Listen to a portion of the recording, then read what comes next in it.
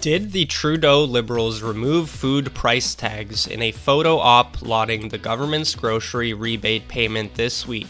The founder of the Don't Delete Parents campaign predicts parents will push New Brunswick Premier Blaine Higgs to a victory if a leadership review unfolds. Former Prime Minister Stephen Harper calls for stronger global ties between Hungary and Conservative parties. Hello Canada, it's Friday, July 7th, and this is the True North Daily Brief. I'm Cosmin Georgia. And I'm Élie Quentin-Nantel. We've got you covered with all the news you need to know. Let's discuss the top stories of the day and the True North exclusives you won't hear anywhere else.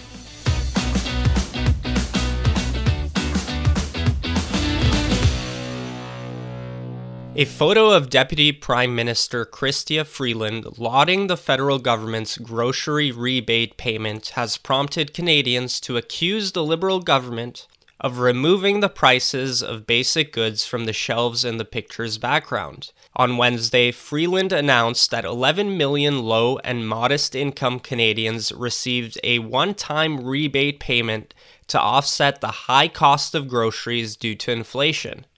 Many Twitter users pointed out that the price tags of the produce behind the minister were no longer there.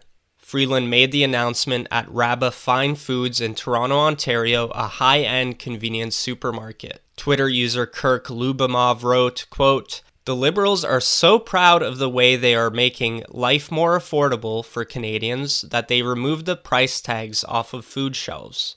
User Andreas wrote, quote, "I can't help but notice that their photo op didn't take place at a no-frills, but what appears to be a rather swanky grocery store." And Twitter user Aaron Otho accused the Liberals of covering up the prices because they were too embarrassed by the reality Canadians have to struggle with. Over the past few years, Canadians have seen food prices soar. According to the Royal Bank of Canada, food prices have soared by 18% since 2021. Many have criticized the government's grocery rebate, as many Canadians don't qualify for the program because it caps household and individual incomes at $38,000 and $32,000 respectively. Further, some critics have accused the government of enacting policies that created the inflation crisis in the first place. So, Ellie, how do you think this photo op went for the government? You know, we've seen multiple ministers posing in grocery stores. They really went all out on this. Yeah, for sure. I mean, the Trudeau government is wrapped up a reputation over the years for photo ops. And, you know, I think there's something a little unrelatable if I was someone struggling with food to see a minister doing a photo op in a grocery store. These ministers make $287,400 a year. That's almost 9 times as much as the people eligible for this program make. So essentially, these people have to work for 9 years to make what these ministers make in 1 year. And yet these ministers are trying to make it seem as, oh, we can relate to you. We can relate to you and your struggles. Which I think is a little rich. And I do think they removed the prices because the fact of the matter is, you know, some people like to call it just inflation. But it's true that everything has become more expensive since Trudeau was elected. I mean, I did some research this morning. Gasoline was $1.09 per liter on average in 2015. Today, it's $1.56. Food was much cheaper in 2015 compared to now, as you said, 18% since 2021 alone. The average house price in 2015 was $413,000. Now it's $730,000. An average new car in 2015 was $27,000. Today it's at over $45,000. And their solution so far, every time there seems to be a problem, has been more nanny states. The government will come and help you. Now, the government helps people buy cars now with car rebates. They help people buy homes now with house first buyer rebates. And now they're helping people buy groceries by spending more money rather than looking at ways, first of all, to reduce what they have created an inflationary crisis. And perhaps something like lowering taxes. It just keeps going, more and more photo ops and more nanny state programs to help people as everything becomes more expensive and more money is printed and more government spending is done. Yeah, and the thing is, this is just a one-time payment ranging from, $100 to a couple $100s. And, I've got two kids. We're a couple household with two children, and our grocery bills is pretty much like $400-$500 a month, right? On average. So this gets people through a month if they're going to spend that money on groceries, and there's no guarantee on that. So we've seen this time and time again since the pandemic, where governments are just choosing to dish out taxpayer money, redistribute it back into different programs like this. I know in BC here, they're actually doing a climate rebate within the next 10 days. And it qualifies up to $61,000 incomes. And you get a couple $100s to offset the price of climate change or something. So do you expect these sorts of just lump payments to become a common practice in Canadian politics? I would say I do. And yes, it's not the first time. I think we've seen it in Quebec too with Legault. And there's this trend of kind of elitist politicians thinking, the normal people, they get $100 and not realizing that they're just giving people their money. But yeah, and the reason why I do is we see some conservatives do the same thing. I mean, if you look at Doug Ford in Ontario, it's a very fiscally liberal government. So the fact that conservative governments too take part in these types of rebates and corporate welfare and personal welfare, I do think it's part of the norm. As people are less and less politically educated, a lot of people really don't know how the government works. For them, yes, some people unfortunately will say, I get money, and people don't realize that it's basically just their own money. So I do see this becoming more of a trend as everything gets more expensive and governments double down on their big spending and money printing agendas. The New Brunswick mother behind a campaign supporting Premier Blaine Higgs says if a leadership review were to happen, Higgs would come out victorious with the support of parents, given the popularity of his parental rights policy. In an interview with True North, Don't Delete Parents campaign founder Faytine Grzeski praised Higgs's changes to Policy 713, which, among other things, bring a new requirement stating that parental consent must be given before a child under the age of 16 can officially change their name or pronouns at school. While intended to reflect the role of parents, Policy 713 changes have been criticized by trans activists, liberal politicians, and even some progressive conservatives. 2 PC cabinet ministers resigned following the policy change, and several PC riding presidents have submitted letters to initiate a leadership review. They hope to remove Higgs as premier. Grzeski said, quote, "If people are catching what's happening here, my gut sense is that if this goes to a vote with the members, he's going to win. The people that are trying to oust him are probably going to walk away with some egg on their face because they've picked the wrong issue."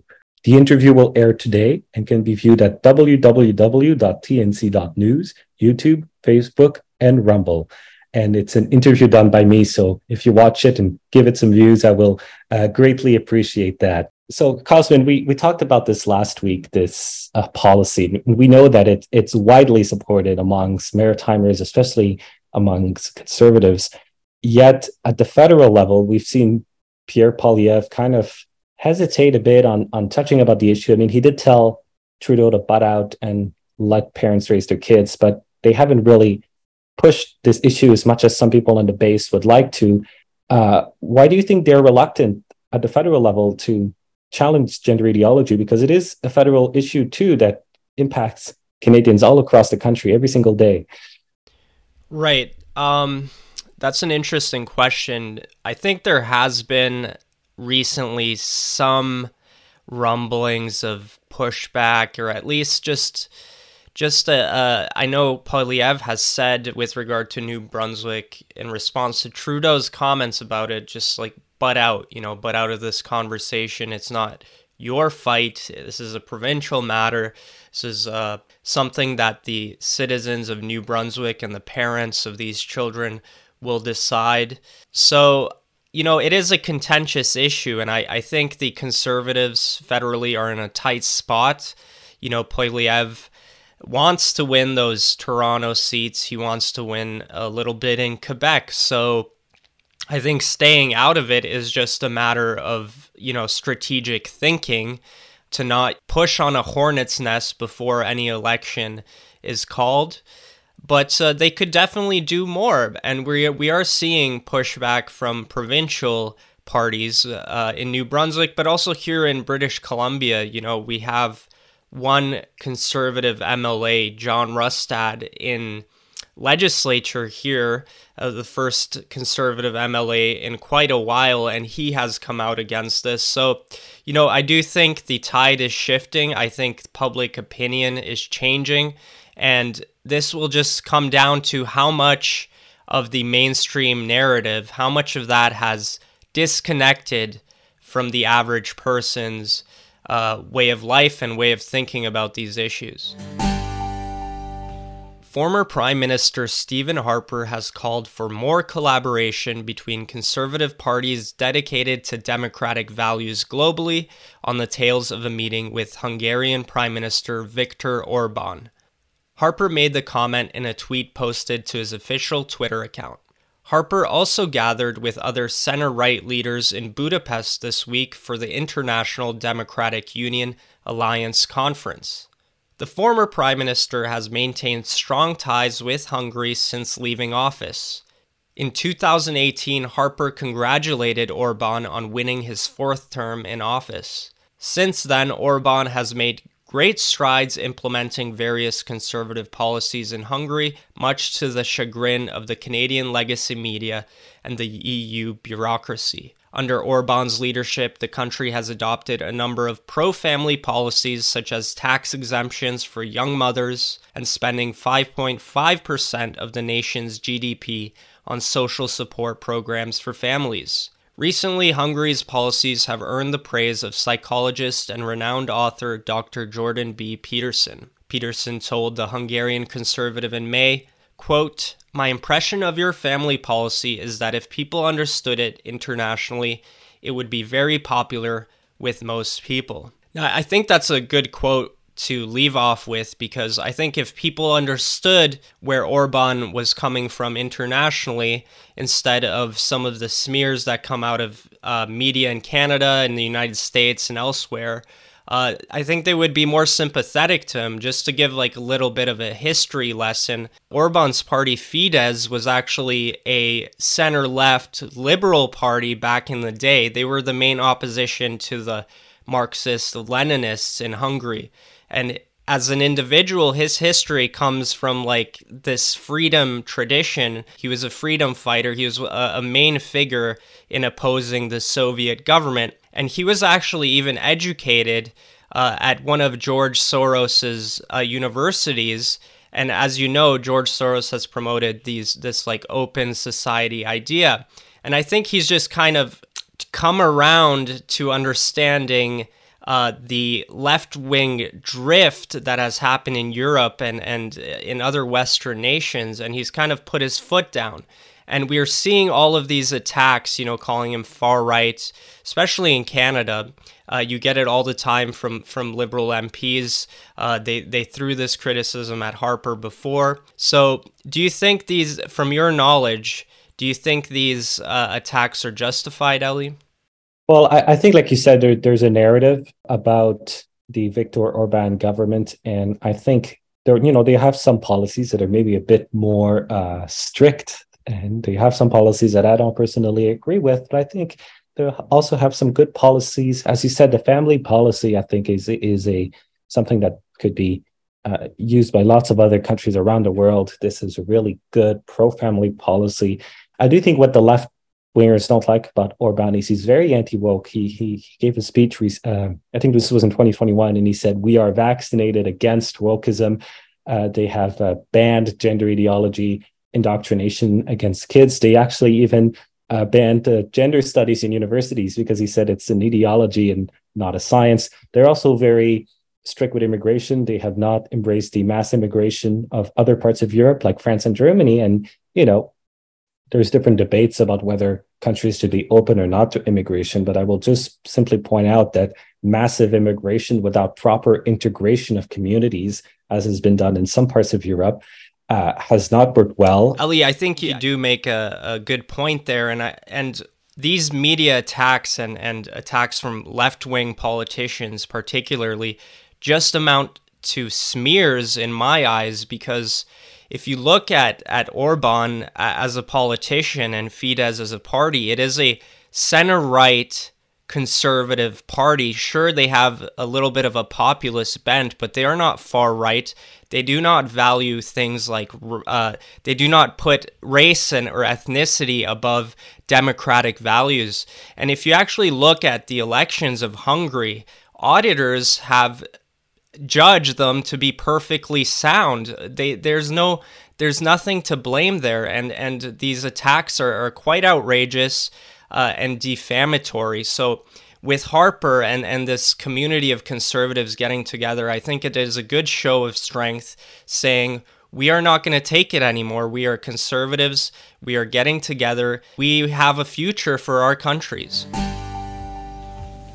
That's it for today, and don't forget to check in at www.tnc.news throughout the day for all the news you need to know.